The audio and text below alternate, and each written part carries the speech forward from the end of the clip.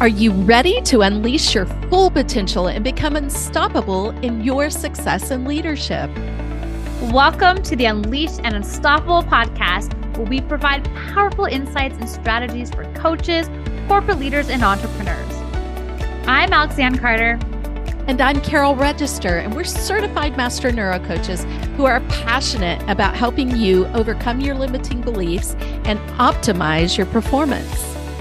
Each week, we'll be sharing actionable tips and strategies using neuroscience, from interviews with industry experts to solo episodes, to help you lead a life of power, purpose, and possibility on your own terms. Join our community of like-minded individuals. Hit subscribe now, and let's be unleashed and unstoppable together. Hi, Carol here. I'm so glad you're here for part 2 with Dan McPherson. If you didn't catch part 1 last week, go back and listen. Dan is one of those rare individuals that's been such an honor to meet because of his authenticity and ability to help us to have healing. And so this is What's Your Ugly? It's a story of hope and inspiration around leadership. I can't wait till you hear it. Again, go back and listen to part 1 if you didn't hear it. This is part 2 with Dan McPherson. Calm comes first. I love it. Calm, clarity, and focus. And if anything is not in flow along the way, you know that one of those is broken. Now, I want to know, do you use neuroscience as well? To a degree. I've not studied it intentionally, sort of like I didn't intentionally study therapy, but as a coach, you learn a lot of pieces along the way. Yeah. And so I use the pieces that I've picked up. My number one gift in the world is synthesis. And that's, in my case, I define it as picking things from 100 little places, taking a piece of each and making something better than any of them. So I have integrated a lot of neuroscience pieces. Can I quote you every fact about neuroscience? Can I tell you every one of them that's from neuroscience? No. Have I read and studied a decent amount of that area and incorporated it? Absolutely. Yeah, I know that that makes a lot of sense because you stated that to me in our conversation previous that mental health is a big issue. And of course, coming from a background like you came from with your trauma story and with the things that led up to you, not only not valuing your life, but wanting to end it. And then coming to the place where you are actually utilizing mental health support and techniques with with your clients. Would you like to speak into that more? Yeah, one of the things that I find, and we miss this very basic connection, is that we talk about in society a work life and a personal life, but we only have one life. Well, that's true when we talk about development as well. There's business development, there's personal development, but in the end, all development is personal. Yeah. And if we don't put ourselves in a good place, if we aren't taking care of ourselves, but also if we aren't healing and understanding and helping ourselves, then we will be consistently doomed to repeat patterns that we've had in our life for years. And we will very likely not escape the trajectory that we could have been placed upon by someone else. Yeah. And I find when I struggle, there are 3 questions that I like to ask. And one of those is, what am I meant to understand from this situation? Which is that's the cycle breaking question. And just for reference, I also ask, does this serve me and who am I becoming? And it goes back to that identity piece. But those 3 I find can help guide you through a lot of different struggles. But when you're talking about this path of mental health and you recognize, okay, all development is personal. All right. All my life is personal. All right. Well, then I probably should look at the personal. Well, what does that look like? And looking at it in the mirror and saying, how do I actually respond? Not how do I wish I did, not how do I present to others that I did, not how I rationalize that I did, but how do I actually respond? What is really legitimately, if I'm honest, going on, even when it's scary? And then reaching out for the resources, looking for the resources that will support you. We're not in this alone. Relationships are everything as part of that number one core value, right? Like it matters, but we've got to be willing to share the ugly, like I talked about earlier, to get into that place. And that hard look in the mirror where we're being really honest, it can be tough. I draw a parallel for you. It is tough. It is tough. And I just to briefly interject that, quite often we're on this lone wolfing, as we like to put it. We're on this path of being solo and thinking we have to carry it all on our shoulders and thinking we have to do it all ourselves. So I think it's a critical part of our self-care journey to not only get to know ourselves and get to know who we are and stand grounded in that, but then also it's counterintuitive, isn't it? It's interesting. You said synthesis, but quite often the healing journey is so counterintuitive, and that it's not about us pulling ourselves up by our bootstraps and getting it done, right? We convince ourselves that we've got to be that bull charging forward. I'll just put my shoulder down and charge, and we keep hitting the wall. When if we lift up our head and be like, hey, anyone see a door in here? There's a door on the path out. And part of that's because we fool ourselves. There's a parallel I like to make from the land of sales. If you're going to go out and you're going to talk to somebody about sales, and I work with all of my entrepreneurs on this particular example, but it builds right into the mental health illusion that we create of ourselves. And it is this, that when you go talk to somebody, if you just, like when I sold kitchens, I used to go into people's homes on straight commission, and I would walk in and I would say, hey, how's your kitchen? And they're like, oh, it's great. We think we might do something someday, but it's not that bad. Well, then we sit down, we start talking, we get to know each other a little bit. And I start asking them questions. Oh, well, what happened to this drawer over here? Oh, it broke 12 years ago. Well, what about this countertop? Oh, it's the most hideous thing ever. What about under the sink? We've had a leak that went to the basement for 8 years. Like, maybe it was a little worse than you were kind of willing to admit to somebody else, right? Like we do this in our own lives. Sweeping it under the rug. Right? We do it in our own lives, but it's not even intentional. Like, they aren't doing that intentionally most of the time. They're doing it because we have the reality, and then we have the one step away where we turn our back on the kitchen and the kitchen no longer exists. That's what we do for mental health a lot as well. But if we turn around and look at it and go, oh, there is a thing here. And it's not, here's the key too. It's not good or bad. It's objectively, you're not broken. It's not good or bad. You're not wrong. You're not a bad person.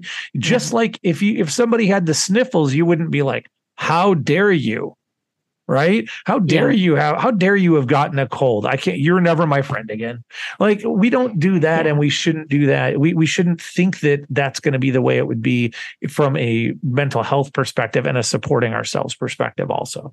Our audience will relate very much to this. Listener, you'll relate to this because we talk about releasing judgment and having curiosity to have the awareness of what we're limited by, our limiting beliefs. And a part of it is our brain working as it should. Our brain looks at whatever is patterned into the subconscious, whatever is familiar to us, even if it's faulty, as something that it needs to protect. And the brain's job is to protect this beautiful, sophisticated, automated system that we have, including all the limiting beliefs in it. And it's even giving us the neurochemicals to stay stuck until we start to face these things head on with curiosity, releasing judgment, and not in a way that where we focus on it so that it grows, or where we're resisting it so that it persists. We're not ruminating. We're not ruminating. We're merely pulling it out of the closet, out of the subconscious, into the conscious mind, where we can actively recode it and remove it. So I love this. It's so important. And in being willing to do that in our lives with all the different patterns, right? We all have patterns that when they're hidden, we might have shame or fear or whatever it is around them. And we pull them out and we go, oh, I can fix that. If I just move this over here, and then there's the part of that I mentioned before. I think of recognizing that we're not broken. I mean, I'm also an autism advocate, right? My child and my ex are autistic, and I have learned so much in that world. And go, oh, wait, it's okay if things work differently. Oh, yeah, it really is. And then we figure out, well, how does that work? And what do you know? There's the source of the path forward. Mm-hmm. That's beautiful. And I think that's very important. It's through our limits, our limiting beliefs, that we find our truths, right? Because they're hidden right there inside of them. Well, and there's so many limiting beliefs, right? So often we hear that phrase and we tie it immediately to money. And there's actually a really cool limiting belief. I think you and I may have spoken about it, the 50-50 rule around money. Yeah. And that of how we perceive money. And it just quickly validates that it isn't the case. But we tie them to that. But we have limiting beliefs in so many areas of our life. Yeah. I had one about travel. I had one that, traveling a certain distance is really hard. And then I traveled that distance. I'm like, it's really easy. And then, but I still thought traveling further was hard. And then I traveled all the way around the world. And I said, oh, travel is easy. I look at it like our brains are very, very sophisticated at the job of keeping us safe by keeping us in whatever is familiar, by protecting that automated system. So, the fact that you were wanting to go travel a certain distance, your brain's like, that's not safe. That's not something we're familiar with. So it starts throwing in the limiting beliefs. And I look at limiting beliefs as covering all areas of our lives because we're integrated beings. Well, and I look at it too as a piece of the overwhelm factor. Our body starts shutting down from overwhelm. But there's a phrase that I love around that, which is vague is overwhelming, specific is achievable.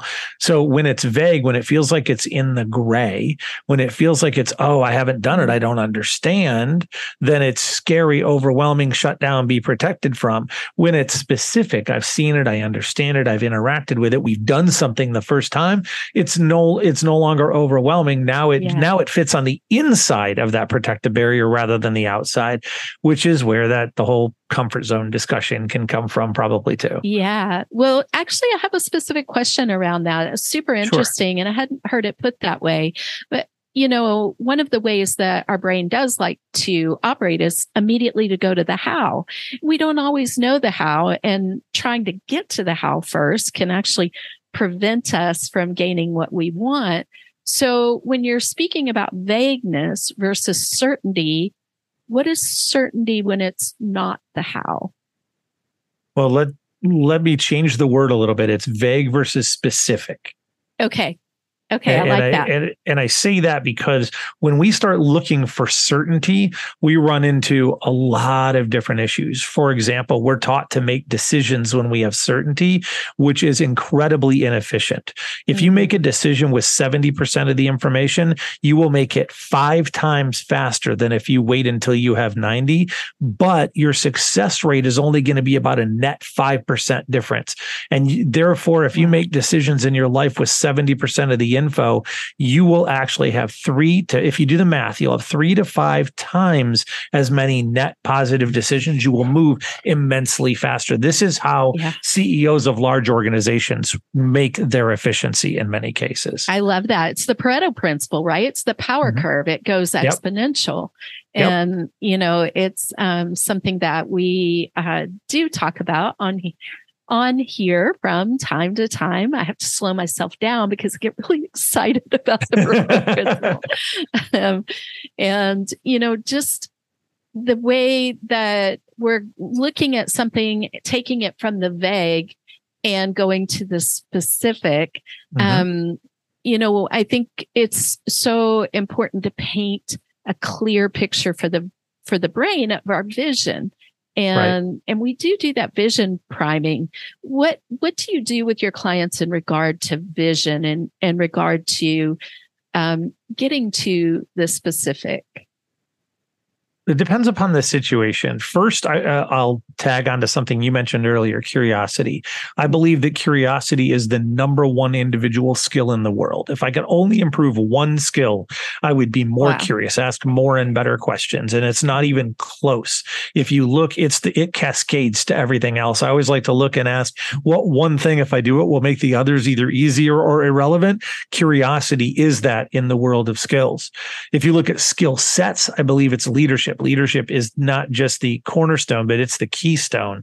And so you work in those spaces and become a better leader. People say, oh, I don't want to be a leader. I had somebody the other day say, I was asked if I wanted to be a leader, and I said no. And I looked at her, I said, too bad. And she said, why? I said, because every single person's a leader. The only question is whether you're going to be good at it. So you determine what your choice is within that. And when we talk about vision, I tend to think of it in terms of having vision that we share with, whether it be our family, our team, the people around us, whatever. We have vision for different parts of our lives. We have vision for where we're going to go on vacation. We have vision for what our business is going to do or become. We have vision for having future children, anything like that. And I believe that a lot of things around vision. I have like a 3-hour training around vision, but at its core, I would look and say, if you commit to sharing vision, like once you have a clear vision, commit to sharing it daily, weekly, monthly. You share what it's going to look like 30 days from now every day, what it's going to look like 90 days from now every week, and what it's going to look like a year from now every month with everybody in that group, that vision will be immensely more likely to happen. In terms of finding your vision, look for the why behind the what. You talked about us wanting to know the how, but if we know the why behind the what, if we know our why, if we know our North Star in that particular endeavor, then we can reverse engineer everything and we can build it with vision, then strategy, then tactic, then task. In that order, I call it VSTT. Most people build the other way. Most people go through their life as almost like a little Mexican jumping bean and hopping up and hoping, I hope I found the thing I'm happy. I hope I found the thing I'm happy. Hope I found the thing I'm happy. But if you start with the vision and build it backward, you will increase your calm and you'll make it immensely easier to have clarity and focus.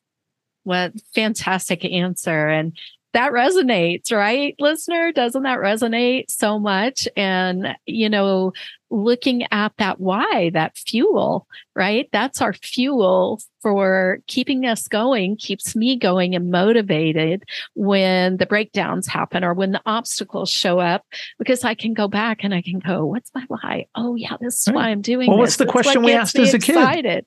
Why? Right? We just kept saying, why? Why did we stop asking that? Right? Let's get back to asking that, because as you get those answers, you'll get those specifics. Yeah. And now the overwhelm decreases, calm increases. You'll find about 70% of the things I share specifically go to helping you have a state of calm, right? Or to either get to it, come back to it, create it, or sustain it. And, I've loved hearing all about, the work that you do. So what is the end result when somebody comes and coaches with you? What typically are your entrepreneurs wanting or looking for? Great question. And I have worked with people across more than 20 industries, and I have worked with them to a wide variety of results. But the most common are that they are either looking to begin or build, scale a business, and they have recognized that maybe calm is a little harder for them, or that they want a clean path, but without plastic promises, right? I'm not the guy who's going to tell you, we're going to get you to $1 million in 90 days, no matter what. I'm not the guy that's going to tell you that. I'm going to tell you, let's do the actual work. My job is to dust off the tracks and help you know what switches to throw. Your job is to put the coal in the engine. And I'm a collaborative coach, not a directive coach. So we're going to work together. And if you agree to do the things that we talk about, you will build momentum in your life and business. You will go forward toward what your North Star is. My North Star is irrelevant. Yours is completely relevant. And I like to share the principles that are true everywhere, the practicals that are true for that person. And so what I find is that I've had a bunch of clients who have built businesses to multi-million-dollar businesses in tiny niches. I've had clients who have doubled and tripled their businesses, but most of it is that they find calm. They work with clarity on their next steps. They then are able to focus. We help them find a way, even as I work with a lot of intuitives and creatives who are always like, oh, I don't like structure. I can't do it this way. And I say, yes, you can. But you have to have a different structure than others. And I work 90% with women who work different than the majority of men. And so in those spaces, I've learned to use that feminine energy to create a structure that works really well and feels calm.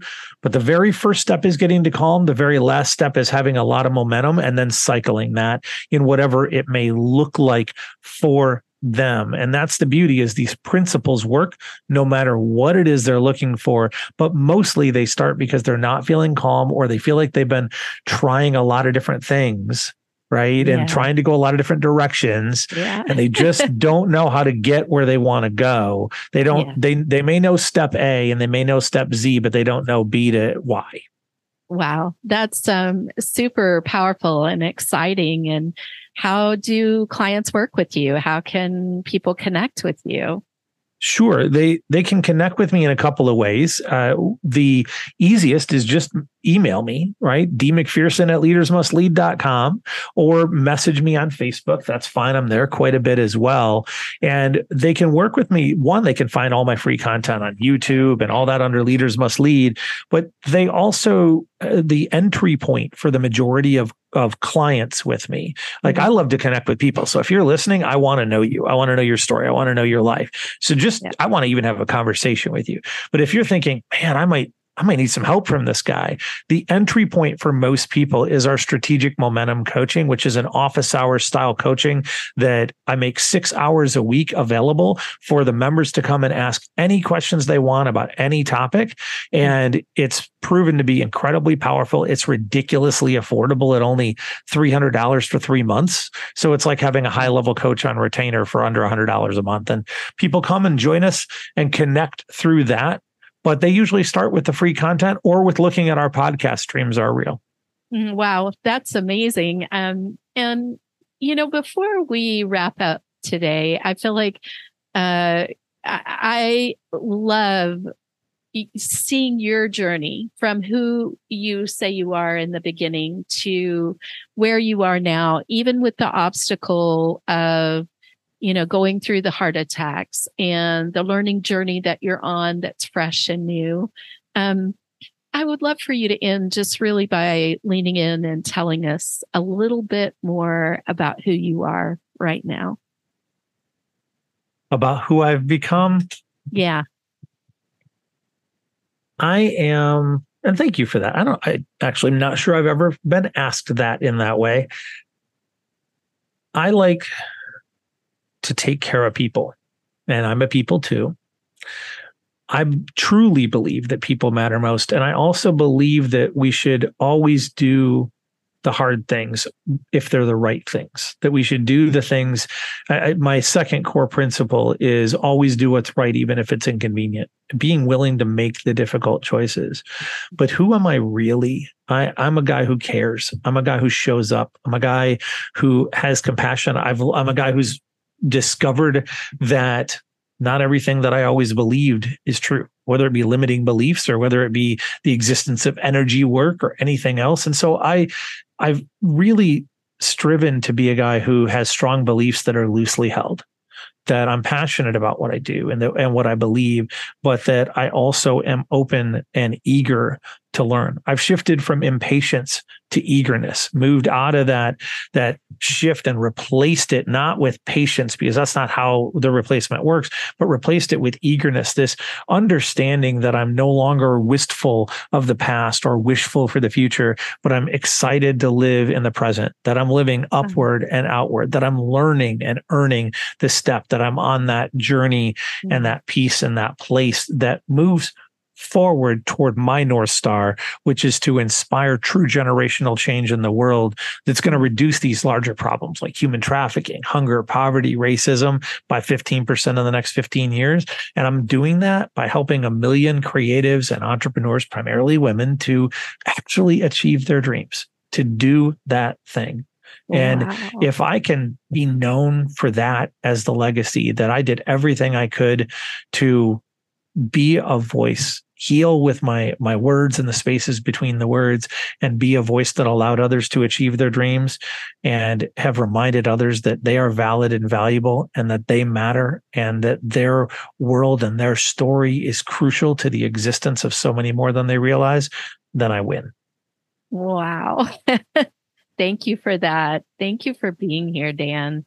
Thank you so much for having me. Yeah, just, listener, it's a joy to bring you Dan and let you hear about being in those dark places, in those ugly places, and seeing that you can be in life with eagerness. With living in the present and looking forward, right? I'm so thankful that you joined us. We will have his information in the show notes for you. We're excited to have that there for you. And I just really appreciate connecting with you and bringing your world to our audience. So.